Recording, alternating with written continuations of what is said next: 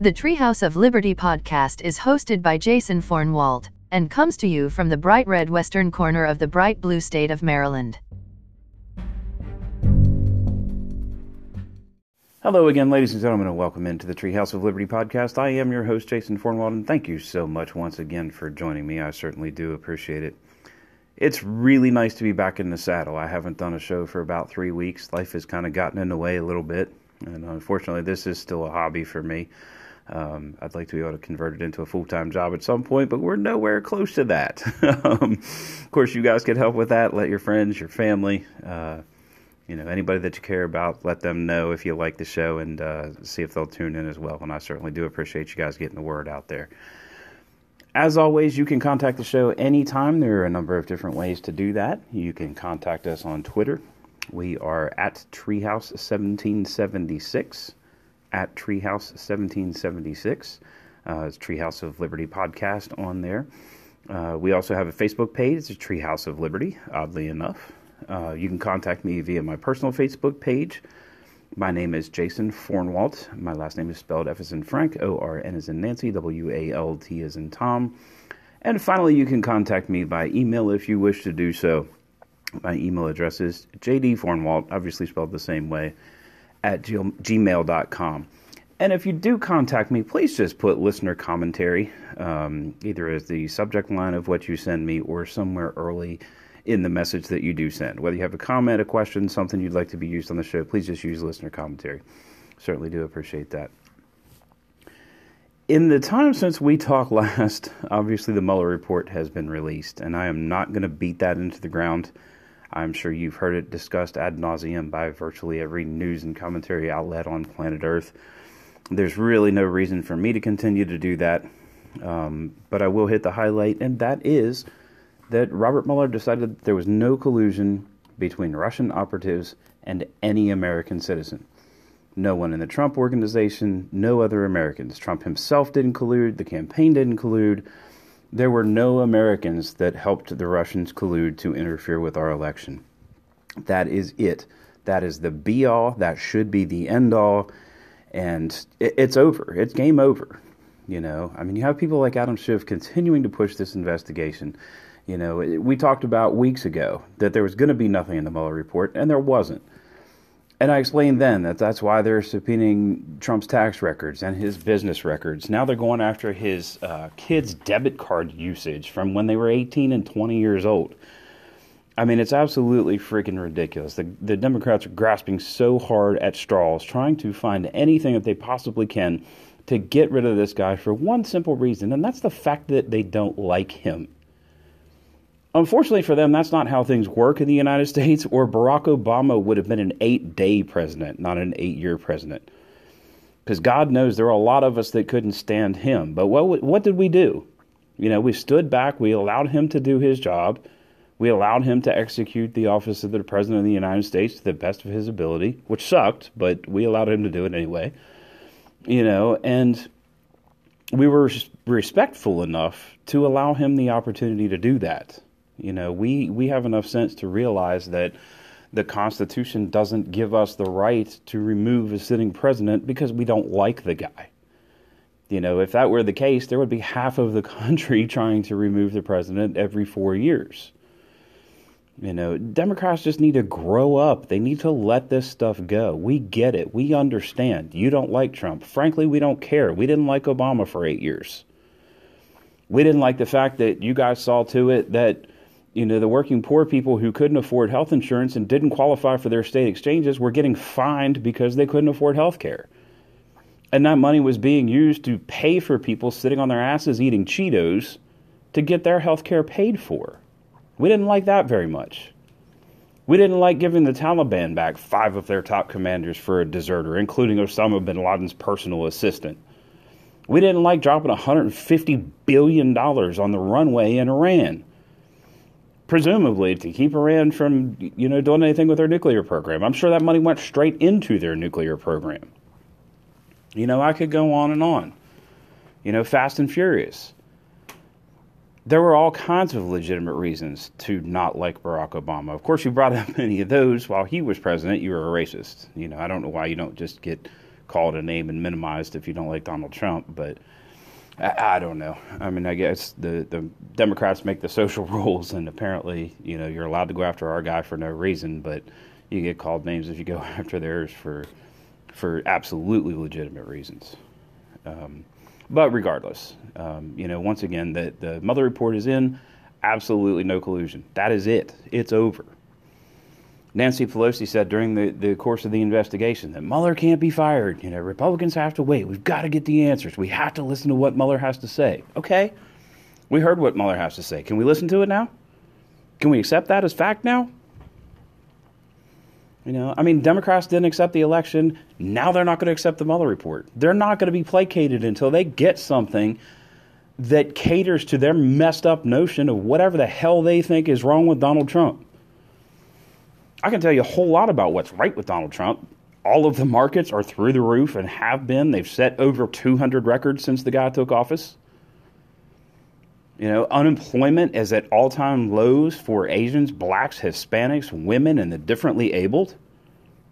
If you're not a member of one of those groups, man, I'm really sorry about your bad freaking luck, because, unemployment for you is only the lowest that it's been in 50 years since Neil Armstrong was walking on the freaking moon.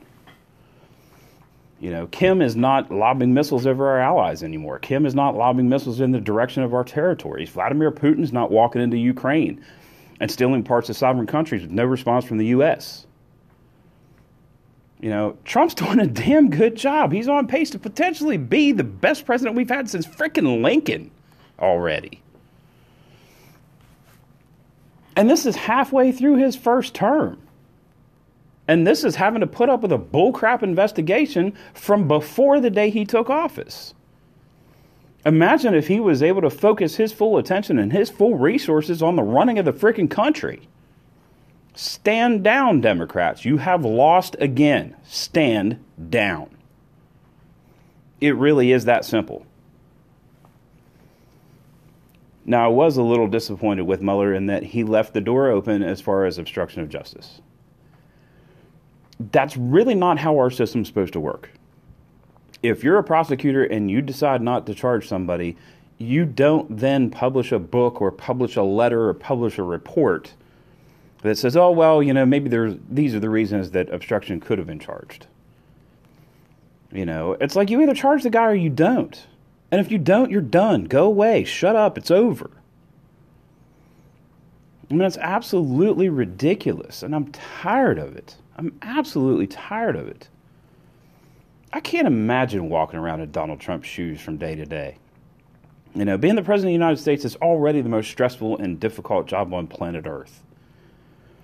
And then to face these ridiculous allegations every day of your existence and every day of your presidency, are you kidding me? It's like Nancy Pelosi. If we did have to listen to what Mueller had to say, if Mueller couldn't be fired because his work was so important, then freaking listen to what he has to say. And Adam Schiff, you can shut up and go away. Yeah, I am so tired of listening to your crap. This dude, he actually thought he was colluding with Russians to get damaging information on Donald Trump that he was going to use to damage the Trump campaign. What does that sound like? That sounds like to me that he thought he was colluding with Russians. Turns out they were comedians who pranked the ever-loving hell out of him because he's a complete and total dumbass. But as far as he was concerned, he was colluding with Russians to damage the Trump campaign. So it's like, how in the hell can someone like that be leading the investigation into the President of the United States, who the special prosecutor said there's absolutely no evidence that he or his campaign colluded with Russians? How can he be leading that? How can Schiff be leading that? You want to talk about dangers? You want to talk about threats to democracy and our elections and our way of life? Start with Adam Schiff. And I have tried every possible way in my power to get a hold of this absolute, disgusting, pathetic little coward. I have messaged him on Facebook. I have used his congressional page. I have tweeted him countless times. letting him know that I'm not going to let this issue go and that the American people deserve a response.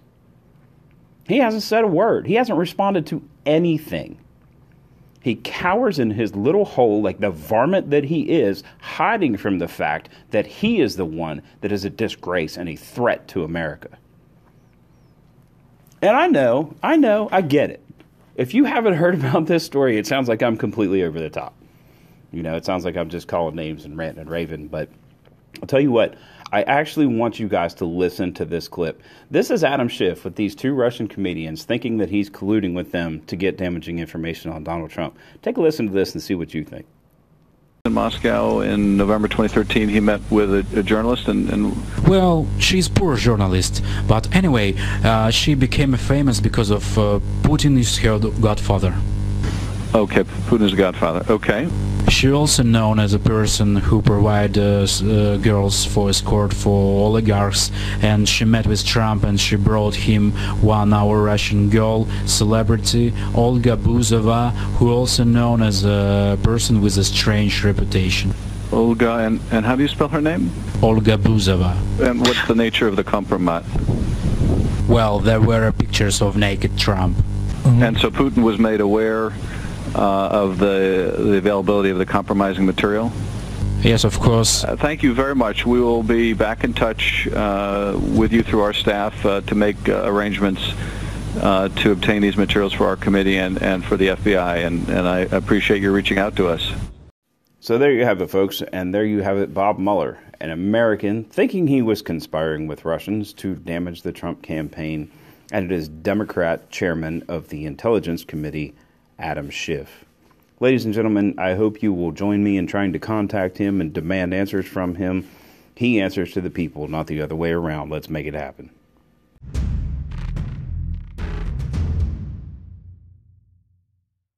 Okay, ladies and gentlemen, we're going to give my blood pressure the opportunity to come back down just a little bit, and we're going to continue with my dissection of the Bill of Rights that we started just about 3 weeks ago, the last time I did a show.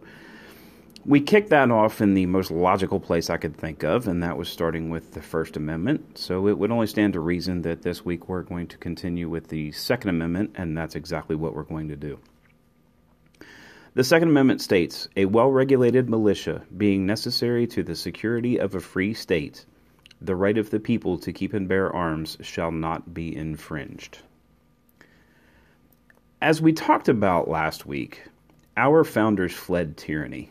King George was very oppressive. He limited what they could say, what they could do. He forced them to quarter soldiers, which we'll talk about next week when we get into the Third Amendment. But basically domineered every aspect of their lives. And what they wanted for us was to make sure that we didn't live in fear of a government like they had. They wanted our government to at the very least, have a healthy respect for the people. The way Thomas Jefferson put it, and what this podcast's name is based on, he said the tree of liberty must, from time to time, be watered with the blood of patriots and tyrants. Our founders viewed armed revolution as an occasional necessary evil. Did they always want the people taking pot shots at the government? Did they want the government cracking down on its people violently? No, of course not. But when a government became truly oppressive and truly tyrannical, they wanted the people to have a means to defend themselves. They wanted the people to be able to stand up for their rights and stand up for what it was that they believed in. That's why they went to war with the world's only superpower at the time. So, they wanted the government, if not to have a fear, to at least have a healthy respect for the citizenry. So now that we know what the purpose of the Second Amendment is, it's time to start asking some questions. If the government is supposed to be fearful or at least respectful of me, what should I be allowed to own to protect myself from a government that has nuclear weapons? I mean, what actually places the fear back on them? Is there anything? Where do we draw that line? What should I be allowed to own? There's lots of popular arguments for restricting the Second Amendment. The first and foremost, obviously, is school shootings. And let me make something abundantly clear. No one wants to see a school shooting happen. Not me, not you, not a Democrat, not a Republican, not somebody that opposes the NRA, not the president of the NRA. Nobody wants to see a school shooting happen. And it's disingenuous to say that supporters of the Second Amendment don't care about our kids. Nothing could possibly be further from the truth. It's cliche, but it's also true. What happens when there's a bad guy with a gun? What do? The first thing we do is call in a good guy with a gun. And banning guns from lawful, law-abiding people is, to me, the equivalent of banning cars because some people drive drunk. Or because in Europe we've seen vehicles used to cause mass casualties, driving up on the sidewalks and running over people. Or what about Oklahoma City? Does anybody remember that? But there's no push to ban cars. There's no push to ban trucks because some people misuse them. And they've used them to inflict mass casualties. So it's an apples to apples comparison. Why is there no push to ban cars? There's only a push to ban guns. And we don't even have the right to drive a car guaranteed to us in the Constitution of the United States. Driving a car is a privilege. Owning a gun is a right. I just don't understand. And then you have those people that say, well, you don't need an AK-47 to hunt. And I just shake my head when I hear people say this. It's like, if you're going to talk about the Second Amendment in relation to hunting, then you've just told me that you have no understanding of the Constitution. And you certainly have no understanding of the Second Amendment.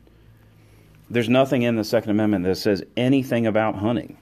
That's because that wasn't the intention. If the founders wanted to talk about what we were going to use to hunt, that's what they would have said. The language that they used was unambiguous. And they didn't restrict us in that way, saying that, well, we're going to allow you these firearms, but only for hunting. That's just not what happened. It's not what it's for. The other thing that you'll hear people talk about is they'll say, well, you're not part of a well-regulated militia. Okay, and that's true. But what these people fail to recognize or fail to give credit to is the Supreme Court case, D.C. versus Heller, which is the current law of the land. And D.C. versus Heller said that the well-regulated militia clause and shall not be infringed clause are two wholly separate thoughts. They're completely independent of each other. It's interesting that the founders used a semicolon in between the two of those. It's like they wanted it to be a hard stop. And the second part of the Second Amendment is a complete sentence. The right of the people to keep and bear arms shall not be infringed, period. It's a complete sentence. It's a complete thought. And D.C. versus Heller, as I said, determined that the two portions of the Second Amendment are indeed wholly separate and independent thoughts. And my question for those people that say, well, you're not part of a well-regulated militia, I would cite D.C. versus Heller.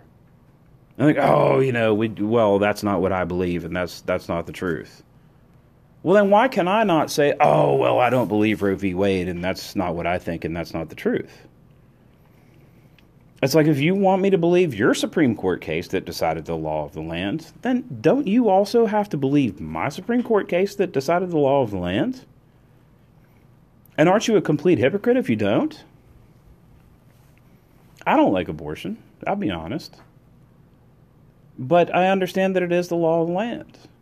And in some cases, it's a necessary evil. And I'm not going to get into that. I don't want to talk about abortion, quite honestly. That debate's been had, and we've beaten that into the ground as much as humanly possible, and truthfully, I have no interest in it. But it's absolutely true. If Roe v. Wade is the law of the land, then so is D.C. versus Heller. You can't have one without the other.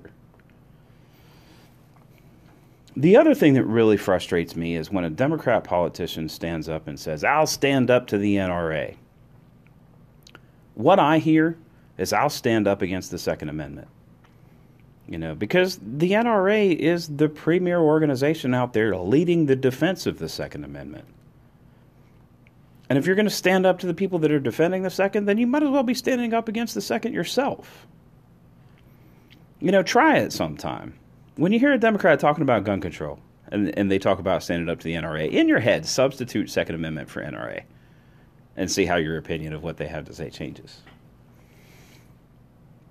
Then you'll have people that say, well, the founders meant we could have muskets. Really? It seems to me that these were pretty intelligent guys who pretty clearly laid out what the law of this new land was going to be. And I'm pretty sure that if they had meant muskets, they would have said muskets. They said arms because they knew technology would evolve. And the people who say, well, we should only be allowed to have muskets, well, that's fine. Okay, no problem. Then in that case, don't post your opinions on Facebook. Don't post your opinions on Twitter. That's not speech, is it? They were talking about speech, right? Well, all of a sudden, no, that's different. So it's like, if you're going to interpret things one way when it benefits you, don't you also have to interpret it another way when it benefits me? Or are you just going to be a hypocrite your whole life? And we've talked about it before, but words can be much, much more dangerous than guns. Adolf Hitler's words led to the deaths of 7 million Jews and 36 million other people.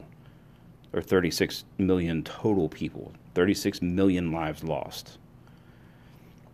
And I don't know that Hitler ever picked up a gun himself. Except when he shot himself in his bunker when we were closing in on him. I'm not real disappointed about that one. But, it was his words. It was his rhetoric. It was his what? His speech that led to those deaths.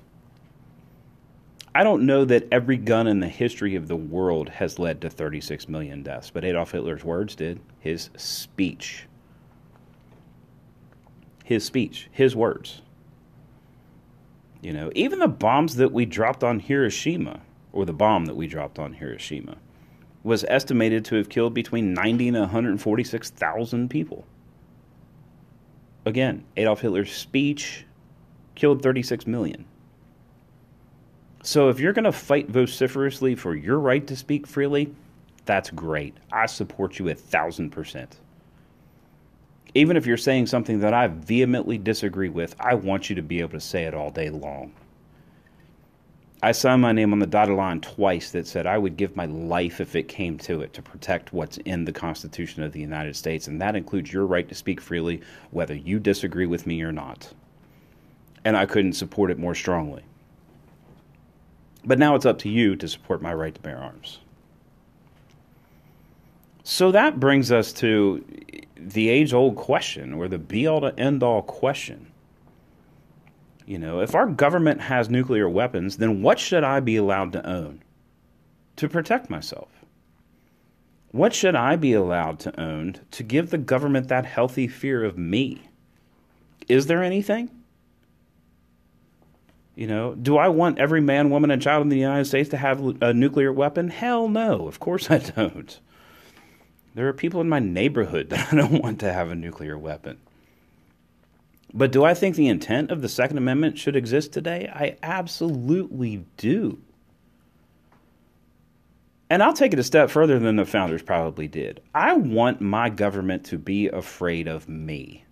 Not me personally, but we the people. I want them to be afraid to trample our rights. That kind of fear is a good thing. That's the kind of fear that makes a mother a good mother, scared to death that something's going to happen to her kid. And because of that fear that reaches the very depths of her soul, she does everything that she possibly can to protect him or her. I want our government to look at us the same way. I want them to have that healthy fear. And I want them to make decisions that benefit us.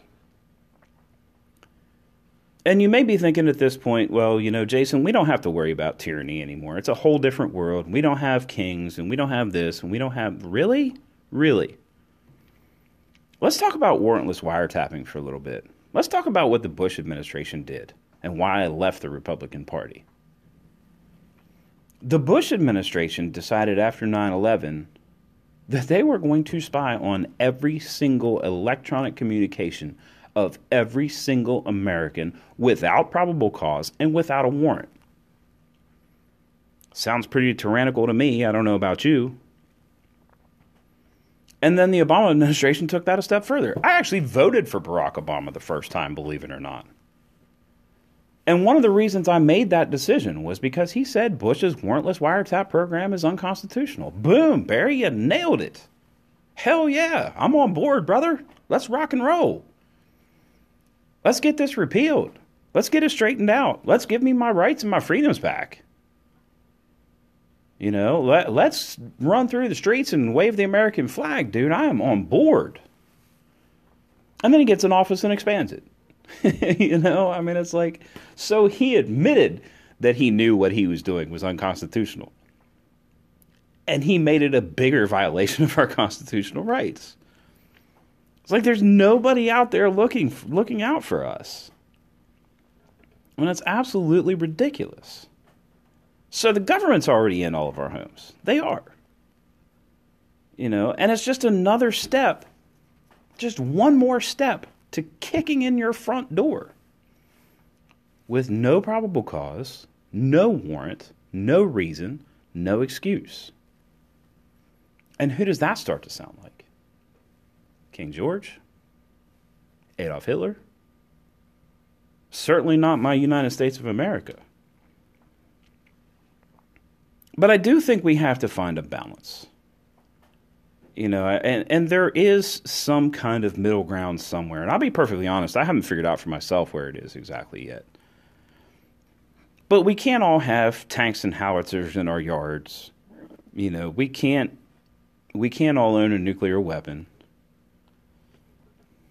But where is that sweet spot that allows us to protect ourselves from a government that we know in 2019 is tyrannical?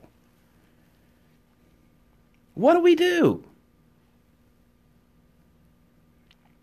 And then you have Democrats out there saying, well, we need to ban semi-automatic weapons. If they do that, we're screwed. We're absolutely screwed. All a semi-automatic weapon does is fire one round every time you pull the trigger. You know, a revolver is technically a semi-automatic gun. And if we the people are left with muskets, tyranny is inevitable. It is absolutely inevitable. And I'll close with something that Emperor Hirohito of Japan said during World War II, and this just hammers my point home. You know, he explained very clearly why he never came to the mainland of the United States. He said, you cannot invade the U.S. mainland. There would be a gun behind every blade of grass. Hirohito was afraid of the American people. How do we make sure that our presidents are?